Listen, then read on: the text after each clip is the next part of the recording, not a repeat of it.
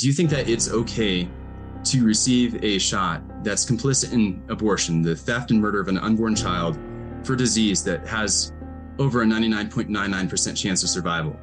And if you're Catholic, I would recommend pray about it, but potentially go talk to a really solid priest and consider going to confession.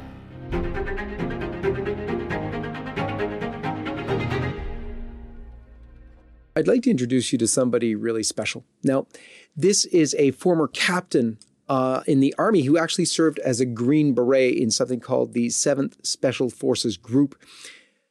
He has voluntarily left the Army. He had a great career ahead of him, all sorts of accolades already. And he had planned to serve, as you'll see, for life in the military. The U.S. military has right now lost an incredible soldier, and he refused to go on because of harassment around the COVID vaccine. He is a Catholic. In fact, he's a former seminarian, and he knew his faith really well. And when he was first pressured massively, but then mandated to do the COVID jab, he refused on the grounds that it was an abortion-tainted jab, and he wasn't going to do that. He recognized what the church said about remote material cooperation, but being a seminarian, formed so very well, as you'll see, he was ready to sacrifice everything for his conscientious discernment about not taking an abortion-tainted jab. Someone truly remarkable. And you know, after all of the things that he did in his military accomplishments, which are many, he considers refusing the immoral and illegal COVID vax as his proudest moment. Stay tuned for this episode of the John Henry Weston Show with John Frankman. Ave Maria Mutual Funds, seeking the moral high ground for 20 years. Pro-life, pro-family, and Catholic values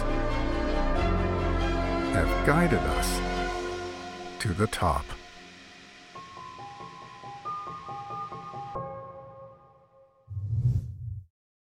John Frankman, welcome to the program. Thank you for having me, John. Appreciate to be here. Let's begin as we always do with the sign of the cross. In the name of the Father, and of the Son, and of the Holy Ghost. Amen. Amen. So, John, you've really done what amounts to a heroic action, giving up, your future plans, your career, your goal that you had set for yourself, accepted to, and everything else. So, if you can, take us through what happened to you so that everyone knows. So more or less what happened is I arrived at 7th Special Forces Group the summer of 2020. I ended up going, being an infantry officer, then went to the Special Forces qualification course, became a Green Beret, military free fall school. So have had a lot of military training. And I get to 7th Group, get put on my team, and this is the year of 2020. So when COVID was all the rage. That's all anyone ever thought about, what was affecting the world, the pandemic, whatever you want to call it. And I had a very solid team, and I'm extremely grateful for them. So as a captain, I was a detachment commander, a team leader of 12 individuals. And we're supposed to think critically and really work autonomously. So we all know that the shot is being produced. And even when it was President Trump, we're all a little bit concerned. A lot of us had already had COVID, so we're sort of wondering, why are we going to need this thing? And as a Catholic, it's just the most important part of my faith. That's the most important part of my life, is being Catholic. And I understood that all of the shots that were being produced up until that time, they all used aborted fetal cells, either in the testing or the production. And I'd been in seminary before, so received some formation. And I was familiar that it was remote material cooperation. That was kind of the level I was at going into January of 2021. So that being said, I considered, well, I can't really justify being complicit in abortion, in the murder, the theft of the baby's body parts, unless there's some grave reason. And I wasn't entirely sure when the shot was being produced and came out, whether I was going to get that or not. So around February timeframe, it becomes available for service members. And I noticed in a sign up, I'm just the only officer who didn't elect to get it. And it's just something that was being pushed incredibly hard on us. Every single meeting you go to at the company level, battalion level, the first thing you report on is number of fully vaccinated, number of who's received one dose, how many are sick. So that's just really the emphasis, and everyone's making it a readiness issue. And the mandate didn't officially come in until August of 2021, but I would say the pressure was much, much stronger beforehand. And I told my team early that as their team leader, as their senior raters, the person who can determine how well their evaluations go, that I would neither punish nor reward them for whether they received the shot, and that I personally did not want to get it. And that's actually what the military policy was. So I was just trying to enforce that military policy. But because of that, our team got labeled the tinfoil hat team. It was pretty, it's pretty clear that we were kind of standing together and not wanting to get this. And my team sergeant, he suffered a lot more terribly for this than I did, and was often harassed by the company sergeant major, brought into the office. At what point I had a conversation like that, like hour and a half, and I was just not trying to seek martyrdom. I was just trying to follow my conscience, protect my men. And the conversation was told, hey, you're screwing up, in more colorful language, of course. You're screwing up your career, reputation. You should think about stuff outside the Army. If your team loses a mission for not receiving the shot, I'm going to kick guys out of the company. I'm going to send guys to unwanted assignments. So the pressure was mounted. And the bigger pressure for me was the policies that were in place. So even though the mandate not kicked in until August of 2021, they were making it a requirement for traveling to different training events, for deploying. So for instance, they tried to incentivize people who got the shot, by having to rest in place less time. So for instance, if I wanted to go to some school in Florida, I would have to wait 2 weeks before and 2 weeks after versus someone who's unvaccinated 1 week. You mean someone who is vaccinated? Someone who's vaccinated, yeah. So they're trying to incentivize the vaccine. And I didn't have it as bad. I appreciate my unit too, and I'll give credit where credit's due. I think to the extent that my leaders thought they could help, they absolutely did. And there were other units that had it just horrendously. I know, for instance, of a battalion in Fort Bragg, North Carolina, in the 82nd, where this the battalion sergeant major stood in front of the battalion and said, if you're vaccinated, go stand over there. You have the day off. If not, put your rucksack on. We're going to do some hard physical labor, some hard physical training. And that is just not fair to new privates, young lieutenants, et cetera, who don't have the same wherewithal. I feel extremely blessed to have had that kind of seminary formation and just the prayer life to try to discern through it. And at this point, I still am not sure. I just am kind of praying, trying to get light. And it was reading an article of Father Phil Wolf that really helped me better understand just the life issue with regards to these shots. That it's not just the murder of an unborn baby back in the 70s. I mean, if we look at it, it's HEK 273. What does that imply? That there were 276 before. What does it imply? That it's harvesting a kidney. It has to have a certain level of development. It's absolutely sickening that we would be complicit in something like that. But it's not just the murder. It's the continued theft of the body. We don't have any rights to their body, the bodies of these aborted babies. The parents, they forfeited those rights when they elected to have the abortion. And just like we go to different countries to recover the bodies of service members to inter them because we recognize there's a sacredness, we need to do the same for the children. And I am extremely blessed with knowing some very solid priests. And one priest put it to me this way, that it's not just grave matter with regards to the abortion. It's also grave matter with regards to just prudence. And I went back to the Catechism of the Catholic Church just to look over it again. But another definition for sin is an act against reason. If it's just not reasonable or prudent to do so, and you're doing that, that's just an act against reason. So I prayed about it and just kind of reached this point of peace where I'm just not going to get the shot. And that was the stance. And it was great to get to that point. Now, there were a number of difficulties that kind of suffered or sacrifices I had to make at that point. So I was a Green Beret detachment commander on a military freefall team. And we were out in Arizona training, doing a bunch of military freefall jumps. So that's basically skydiving, if you're not familiar, but with equipment, with oxygen. So jumping out of planes, 14,000 feet, maybe a little more with oxygen equipment, nighttime, et cetera. And at that point, the military, in order to coerce service members to get the shot who haven't yet and this is, again, before the mandate, made it more difficult to deploy. So they use things such as command authority or risk to force, risk to mission, et cetera, in places where they thought they could kind of pull sway. So First Special Forces Command at that time said, hey, it is a requirement for service members to be vaccinated in order to deploy. Now, I talked to my team, and only one guy at that point was willing to get the shot. So I got a call with the company commander, and he said, hey, John, I know you and your team, you don't want to get the shot, but what's it going to be? Are you going to get the shot? Or are we going to take the deployment from you? And I said, well, you're going to have to take it, because that's, I only have one guy who wants to get it. And I asked about natural immunity, and I'm told that they're not willing to accept that risk, which I kind of laughed at, or thought was funny, because what were we risking right then? We were jumping out of planes with oxygen and equipment at 14,000 feet plus, at nighttime. So just really weird levels of risk. And then from there, got thrown into some not as fun training assignments. I'm going to Fort Polk, Louisiana, doing another 2-week exercise. And that kind of brings us to that point. And then the mandate comes into effect in August. And what my team and I noticed, and I was just never going to get the shot just because of the abortion, the life issue. But we were looking into it, and we saw, okay, Comirnaty got FDA approved. Everything else is emergency use authorization. And I'm sure you've gone over a number of times and probably are even more well-versed in this than I am, but emergency use authorization means that you can't be forced to take something. It's an emergency use. I mean, it's only is supposed to be authorized if there's nothing else available. However, I mean, I think we all know there's some other solutions that are available. But my team understanding that, we're concerned that, well, if we receive an emergency use authorization shot, there's not really any liability on the drug company.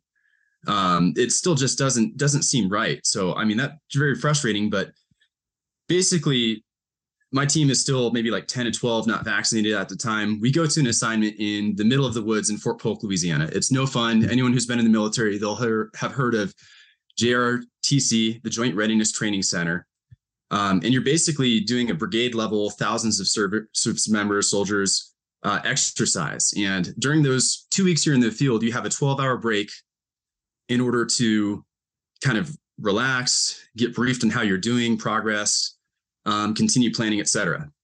Well, this was September of 21. So the mandate went into effect August, and there was such emphasis on getting people counseled who had not received the shot yet, that they sent a major to the woods to counsel us in the middle of that training event. And it was incredibly frustrating, probably the most frustrated I'd been the entirety of this whole ordeal.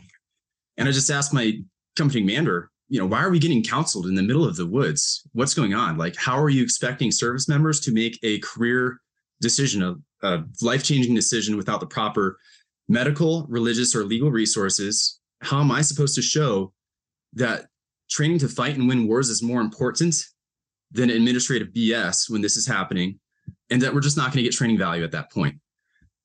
Fortunately, it was pushed back to when we got back to Eglin Air Force Base, 7th Group in October, which frustrated me again, because that means that, well, I guess someone else could have pushed it and didn't need to bring it down to my level, but that's okay. I'll try to go bat for the boys. So yeah, then we get back to 7th Special Forces Group, and that week, everybody gets counseled. So first day, everyone's getting counseled. I think it's a Tuesday. And I look at the counseling form, and it has a number of different points on it in paragraphs. And one says that COVID's dangerous. Okay, debatable. Other is that the COVID shots are safe and effective. And the other point is that you are now ordered to take an FDA approved shot. So I put in my counseling statement, and a number of my soldiers did too, disagree. I think they put it is not FDA approved. There's only EUA available, because there still is not Comirnaty available for service members. And I don't know, I think maybe they might have done some labeling trick or something like that. I'll let other experts, lawyers figure that one out, but just at that time for sure. And I put also that paragraph 2 or whatever says that it's safe and effective. Well, according to VAERS, the Vaccine Adverse Events Reporting System, we've had over, I don't know how many thousands of deaths. I just checked that out today. I think we're at 35,000. But there were a number of tens of thousands of deaths at that point. So I put, it's not safe, that it's not effective. Look at everybody who's still getting sick, who's been vaccinated. And then I put, there's no FDA approved shot, therefore I cannot comply with this. Now, I submitted a religious exemption anyway, which I showed to you just so you can kind of understand those arguments that I made. But then the next day we go and we talk to the group doctors, and my whole team, we're bringing up, hey, there's no FDA approved shot. What are we supposed to do? And they're like, oh, it's medically interchangeable. It's super safe and effective. And there have been some very courageous military whistleblowers, doctors who came out while they were in the service, and they had brought up the dangers of the shot. And we tried to bring up their arguments and what they said, testifying. And we're just kind of told, oh, those people are kind of weird and just not really taken too seriously. So I put my religious exemption in. Everybody's kind of frustrated. The rest of the team, they chose to get the shot, but they didn't have the same kind of background that I did. They're worried about their families, but they were happy to get ordered to get it in case something happens to them, because they are, again, worried about the liability and the dangers. So after that, team time gets shortened a little bit because I'm on the team, can't deploy. So what kind of use is it having a team leader who can't deploy? At that time, and kind of while this is all going on, I applied to teach philosophy at West Point. So I applied to the philosophy department. I was accepted to teach philosophy and then teach a course at the Simon Center for Military Ethics, so an ethics course. And that would have entailed going to get a master's for a couple of years at a philosophy department, then going to West Point. Those 2 years would have been a 6-year additional duty service obligation. So I would have signed up for 8 more years. I was basically planning on being a career military man, doing all 20 years. But while my religious exemption was pending, which is over a year, it never actually answered. The mandate just kind of went away. That's what happened. I'm not allowed to deploy. I'm not allowed to travel for career enhancing schools. I'm not allowed to move. And not being allowed to move to go to University of Dallas or Catholic University, where I'd been accepted into, kept me from doing this assignment. Even after the order was rescinded, I reached out to Human Resource Command. I reached out to West Point, and that wasn't available. So fast forward to, let's say, August of 22, August of last year, just in a town hall meeting, and a general is having a town hall conversation. So that's where service members can ask questions. So that's E6 or Staff Sergeant to 04 Major, the rank above me, group commanders there, just a lot of brass there. And he's just kind of going through, taking questions. And I decide, I'm just going to go ahead and just ask the question. So I raise my hand and say, hey, sir, Captain Frankman, AS3 over in 3rd Battalion. 2 weeks ago, the CDC changed its policy and said that there's no distinction between people who are vaccinated or not vaccinated. That said, there's about 30 of us who have not received the vaccine. We're not able to deploy, to go TDY or travel, or to move to PCS.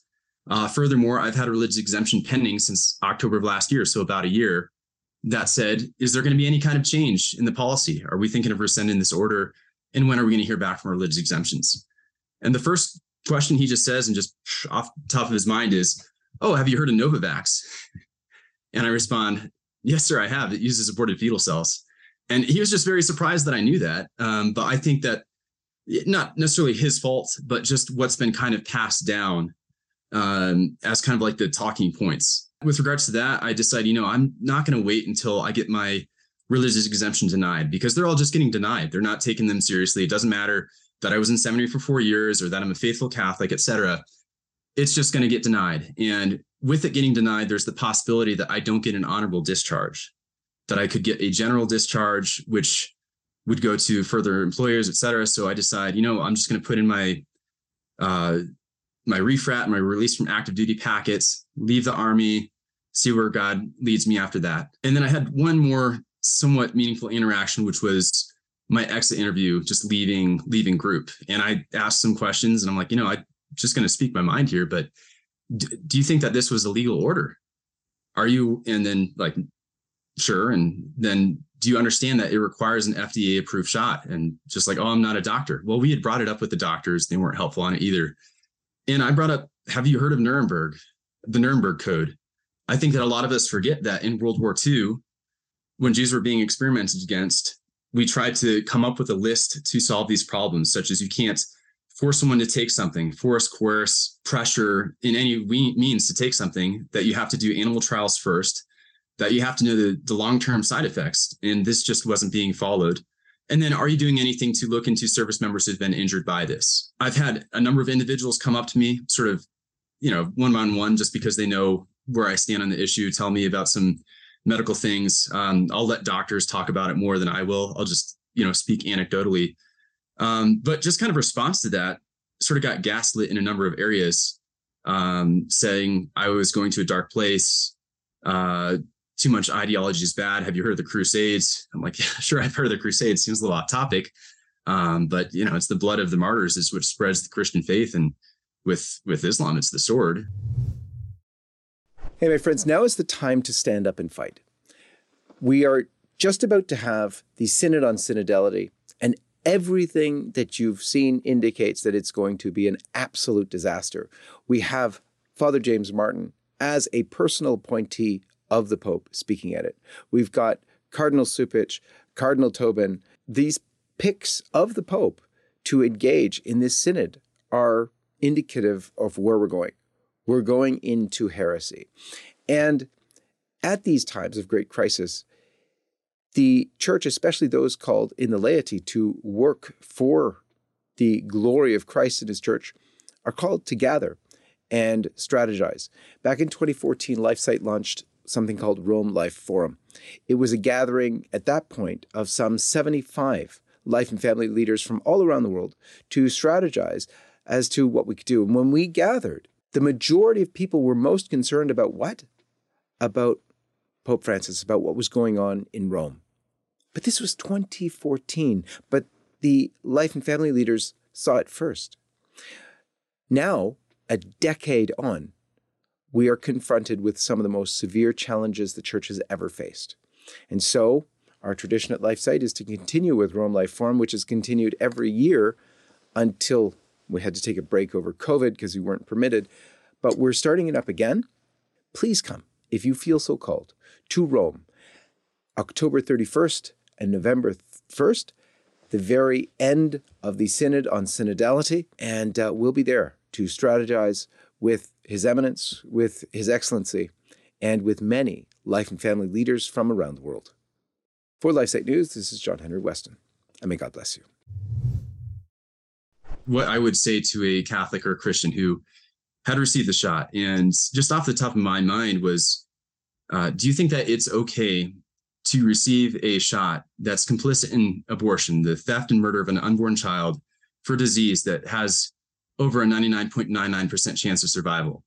And if you're a Catholic, I would recommend pray about it, but potentially go talk to a really solid priest and consider going to confession. And that's not to, stepping back from the story, to put blame on a lot of individuals. There was a lot of confusing information out there. I know that the CDF, now the DDF, put out a statement, which I addressed my religious exemption memo. So I think that we absolutely cannot judge people for how they fell on this issue. There was just confusion from the media, confusion within the church. I think there's a lot of people who got it that absolutely did not commit a sin because there's just no culpability, no knowledge there. So we need to pray, and we need to be grateful that for those of us who chose not to get the shot, that we were given the grace, the knowledge, the light to not do so. And that's with all of our sins too. And I recognize I'm a great sinner. I don't know why God gave me this light to know this, and to avoid the shot and gave me that strength. Because man, there's so many sins I commit that I know are wrong, and I just keep doing them. So just kind of have that conversation and end up leaving the service in June or July 1st. But as I'm telling this, I do want to say I'm grateful to my leadership at the local level for trying to help me out, for never making me feel alienated, maybe a little bit early on with the shot. But I think they truly did try to do what they could. That as a test, just about everybody failed, and that if a teacher gives a test and everybody fails, is it really the student's fault, or is it the teacher's fault, or is there just something wrong with the system? And I think we know there's just something kind of wrong with the system. And I think that the higher level you're at, the more culpability you have for enforcing this shot mandate, which has hurt the military. And it's hurt it because we've had over close to 10,000 kicked out. A number of others are choosing to retire early because of their frustrations or to not re-enlist. So retention issues. You're having individuals like me who survived the shot mandates, made it to the other side, yet I've lost out on team time, deployments, an opportunity to get a master's degree and teach at West Point. So just like a small career window to do things as an officer. And then people just don't want to enlist right now. If you just went through an ordeal where the military forced a lot of people to do something they didn't want to do that they thought was kind of problematic, then a lot of people are not going to want to be part of that organization. And I think more than anything, it's hurt morale, and it's hurt morale for the service members who are in, and it's done moral damage to them through forcing them to do something that they don't want to do. And I think it's kind of further conditioned. So we all know how habits work. And if you just kind of habitually choose to do what's kind of expedient, kind of out of ignorance, I think that's kind of sort of habituated kind of the yes man sort of career mentality. And it's also kind of gotten rid of some of the critical thinkers. So got out July 1st. I actually went on an Ignatian retreats last month, which was just absolutely amazing. And I highly recommend that for anyone who wants to grow deeper in their prayer life or figure out what they're supposed to do next. But it was 8-day. It was led by Oblate of the Virgin Mary.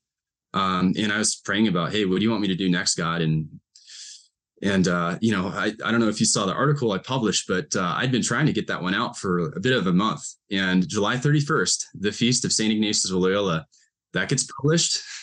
I get hit up by people who are much more important than I ever will be and who want me to get the word out. And so this is what I'm doing now, is I'm trying to spread the word that this was damaging to the military in order to hopefully raise more awareness for citizens, get them fired up, get their congressmen involved, hopefully get some accountability for the military, maybe with the House Armed Service Committee, having hearings, punishing those who've influenced this, retraining those who follow these orders kind of blindly. And I mean, it didn't just affect the military, it affected everyone.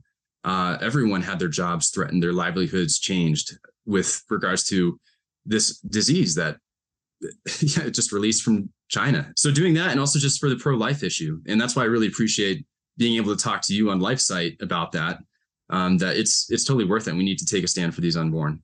When you say worth it, a lot of people, when even contemplating such a step, let alone taking it, but when you took the step, was there any fear? Is there any regret? Because you ostensibly gave up a very prestigious and lucrative and a career. What was your feeling sort of going in and after the fact? There was definitely some fear and just seeing so many of my buddies getting the shot. I mean, as far as Special Forces captains know, I only know one other out in the first group, and he goes to a fraternity parish. Great, 4 kids who did not get it. So there were times when I was questioning, am I making the right decision? What's going on? Maybe I'm interpreting this wrong. And yeah, it was definitely sad to give up certain opportunities like that. As soon as I knew that this is what I think God's will is for me, that's that. Then I have to do that. And there's consideration too of just print out, a fake card or something like that. And for that issue, even though I thought, well, it's just, that's the sin of scandal. If I think that receiving the shot has grave matter to it or bad form, if I then fake it, that's the sin of scandal. And I'm making other people think, hey, John's Catholic, he got it, it's fine. There's some sadness leaving the military. I love my men. I love service members, soldiers, Green Berets, especially the NCO Corps. Love my team. There were some questions of after the mandate went away, do I stay in? And just kind of kept on the path, and we'll see where God takes it now. There's also this other concept. It's really weird. In the military, a lot of people talk about obedience and sort of blind obedience, and you're commanded to do something. Should you not just do it? How is it supposed to actually be? You're supposed to use critical thinking. And as an officer, just generally, you are supposed to obey those legal orders that were given to you by higher commanders. So if you receive something, it's not a legal order, you're supposed to bring it up. If you're sure it's not legal, you bring it up even higher. And being a Special Forces Green Beret, it's a little different too, because we go through quite a selection process, and they're trying to select the most critical thinking individuals. So we get personality tests, IQ tests. We're trained to think unconventionally. And it's just, is it a common sense thing? So I just asked the question, is it a common sense thing? Nope. Okay. And then you have that conversation. So you receive an order like that. It's not just how do you want it done? It's like, hey, why should we do this? Should we do this? And I think we need more military leaders to consider that in any kind of branch, whether it's Special Forces, Army, Navy, et cetera. Interesting. A lot of people looking at what they honestly see as corruption within the ranks of the secular hierarchy. I mean, in all levels of government, especially the three-letter agencies, also in the military. I just spoke recently with a Marine who was in a similar situation, actually refused to leave, and then was jailed for it, and then summarily dismissed anyway. Are you still hopeful for a turnaround in the military, with the government, various agencies, and so on? Because for a lot of people looking at it from the outside, sometimes it seems insurmountable. What's your thoughts? I mean, my immediate concerns are what's God's will for me and what should I be doing? And it's not necessarily you're called to success, you're called to fidelity. And that just makes it an amazing time to be Catholic and to be alive and try to be a saint and suffer with Christ. But I am hopeful.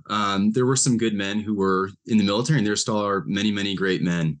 And more than a corruption piece, I think it's more so maybe a lack of critical thought, maybe there just needs to be a light bulb that goes off for people to kind of pay attention and use their critical thinking skills. But I think we also need to understand that sin darkens reason. So as much as it's obviously a legal and medical thing that's bad for you, that there is that sin component. So there is some hope. I'm still living off that hope and trying to help change things around on the outside. The SF motto, Special Forces motto, is De Oppresso Liber. That means to free the oppressed. So I'll try to do that in the means, ways, shape, and form I can right now with different platforms. Tell us a little bit more about your background. You seem very well formed in the faith. Where did that come from? How were you raised to get to this level of understanding with regard to the faith, particularly with the life issue as well? My parents, they split up when I was young. So split up when I was 6, and I was not raised Catholic. I'm a convert. So I don't know. I was just incredibly blessed where from the beginning of life, I just kind of, as far as long as I could remember, I believed God existed, tried to pray to him on a nightly basis, and grew up mostly with my mom. And she took me to church, a Protestant church of whatever form, maybe about once a month. And then it was good. In the summers, I'd live with my dad, go on a weekly basis to a Presbyterian church, and got baptized at 13 in an Episcopal church. But then when I was 15, I went to a Catholic high school, and it was because my mom didn't like the public high school I was going to. So sent me to Catholic high school in DC, really solid religion teacher, just taught the faith well, and started going to mass. And even though I'd been to a number of different Protestant services, there was just something different about it. And a really good thing about that too is, please pray for the priest, but the place I converted, that priest ended up leaving the priesthood. And what I understand now about the liturgy, about just general instruction, Roman Missal, I would have been absolutely appalled had I gone to that church now with what I know now. But even so, God worked through these very human instruments, and the Christ was present there, and he's present in his sacrament. So there was just kind of this drawing and attraction. And it was around that time that I started thinking about priesthood. There was a priest who gave a homily at the school, and he said, well, I sat where you sat, and now I'm up here as a priest. And maybe one day one of you all will be a priest. So just a very powerful year. So came into the church, I think it was Easter of 2004. I should know that better. But came into the church, great blessing, and didn't quite understand the distinction between Protestants and Catholics, not having maybe the best RCIA. And I went to Wheaton College, which is a Protestant evangelical school. And it was an amazing experience. A lot of very solid people. I liked the academics, very critically thinking, and was just challenged in the faith a lot. So started reading a lot of Scott Hahn books, a lot of the more apologetic leaning things, loving the faith more, and loving the faith to the extent that I just kept thinking about the priesthood. So I was doing ROTC at the time, Reserve Officer Training Corps, with the intent of being an Army officer. And I was thinking, let's do something in combat arms. Let's just get after it. But as these thoughts about the priesthood came up, started talking to military archdiocese, and decided, I think I got to give this a shot. I think God's calling me to the seminary. So went to the seminary, truly do believe he called me to it. Got many years of great formation, 2 at John Paul II Seminary in DC. So took philosophy classes at Catholic U, which was fantastic. Then 2 years at Mount St. Mary's in Emmitsburg, Maryland.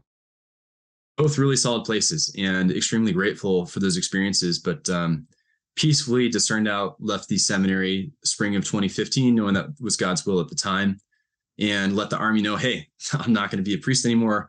You have to give me some other job. And lo and behold, Easter Monday, I get a call saying, "Hey, John Frankman, you're going to be an infantry officer."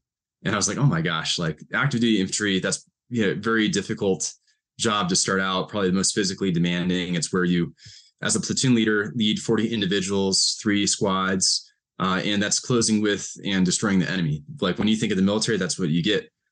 So yeah, I saw that as a sign from God that he loves me, but he wants to challenge me. So went through infantry basic officer leadership course, Ranger school, etc. And yeah, so going back to, because you were asking about formations, that was that formation there. And then it's just continuing to go to mass, pray, keep up a good spiritual life. Hello, friends. To celebrate the momentous overturning of Roe v. Wade, we at LifeSite have minted just under 10,000 of these brand new limited edition pro-life silver rounds. Now, each round is stamped with the image of the Supreme Court of the United States, featuring the date that the High Court delivered this historic victory. And on the front of our pure silver rounds, LifeSite's logo surrounded by a brilliant sunburst and draped with olive branches. They, of course, commemorate our 25-year anniversary of LifeSite News. We began in 1997 in September, so September of 2022 was 25 years. These 1-ounce silver rounds are available from our partners at stjosephspartners.com, where you can fulfill all of your silver and gold needs in this perilous time. May God bless you. Are you still in touch with your parents at all? Oh, absolutely. Yeah, I love my parents. What was their take on what's gone on in your life? How did they react? Did they give you counsel during this ordeal? And how did that go? Well, my dad's been extremely supportive, and it's interesting. And he's actually a Protestant pastor. So when I started seminary at John Paul II, he started at Master's College, and that was with John MacArthur. So the Protestant church that stayed open in California. But it's definitely helped to strengthen our relationship. What would you like to communicate to faithful Catholics and to pro-lifers about what you've gone through and what they might be facing?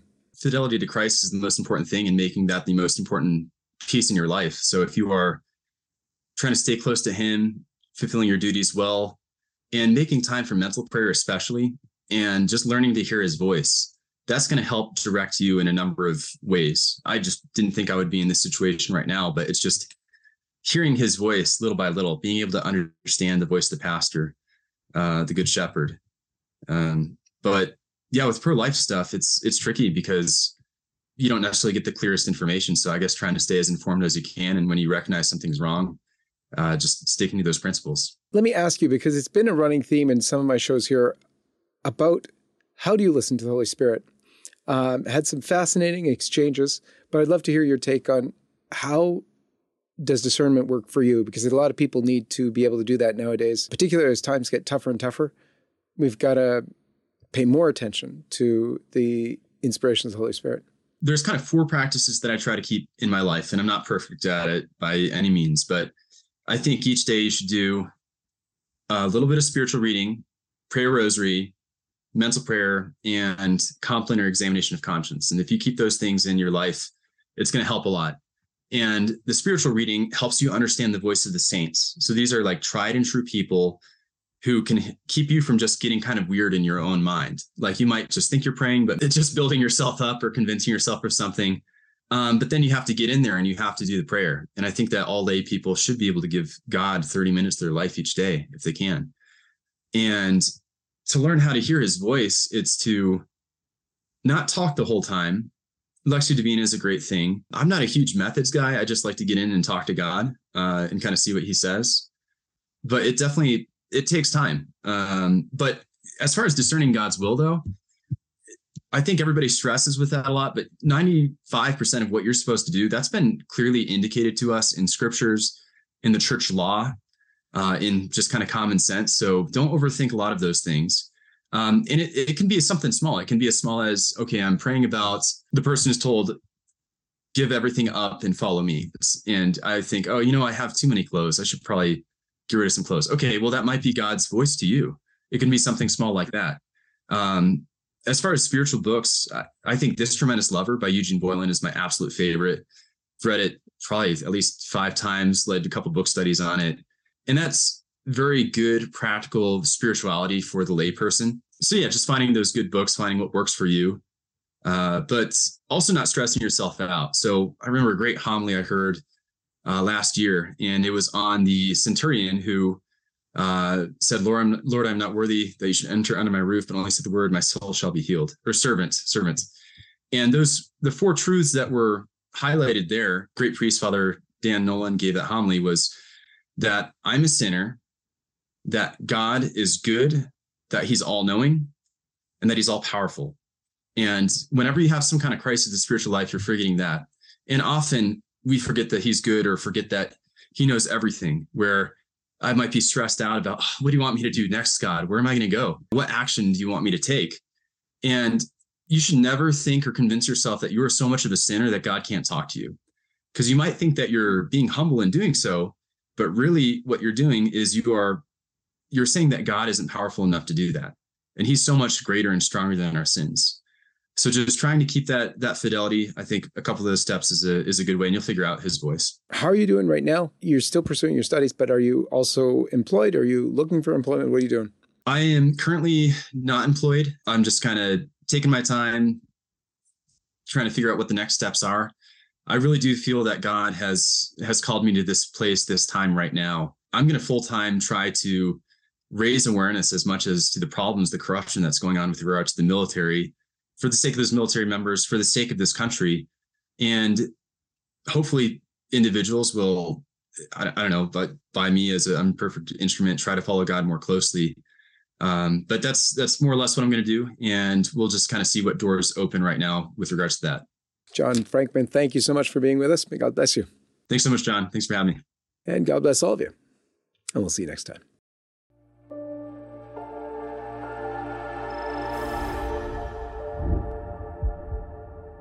Hi, everyone. This is John Henry Weston. We hope you enjoyed this program.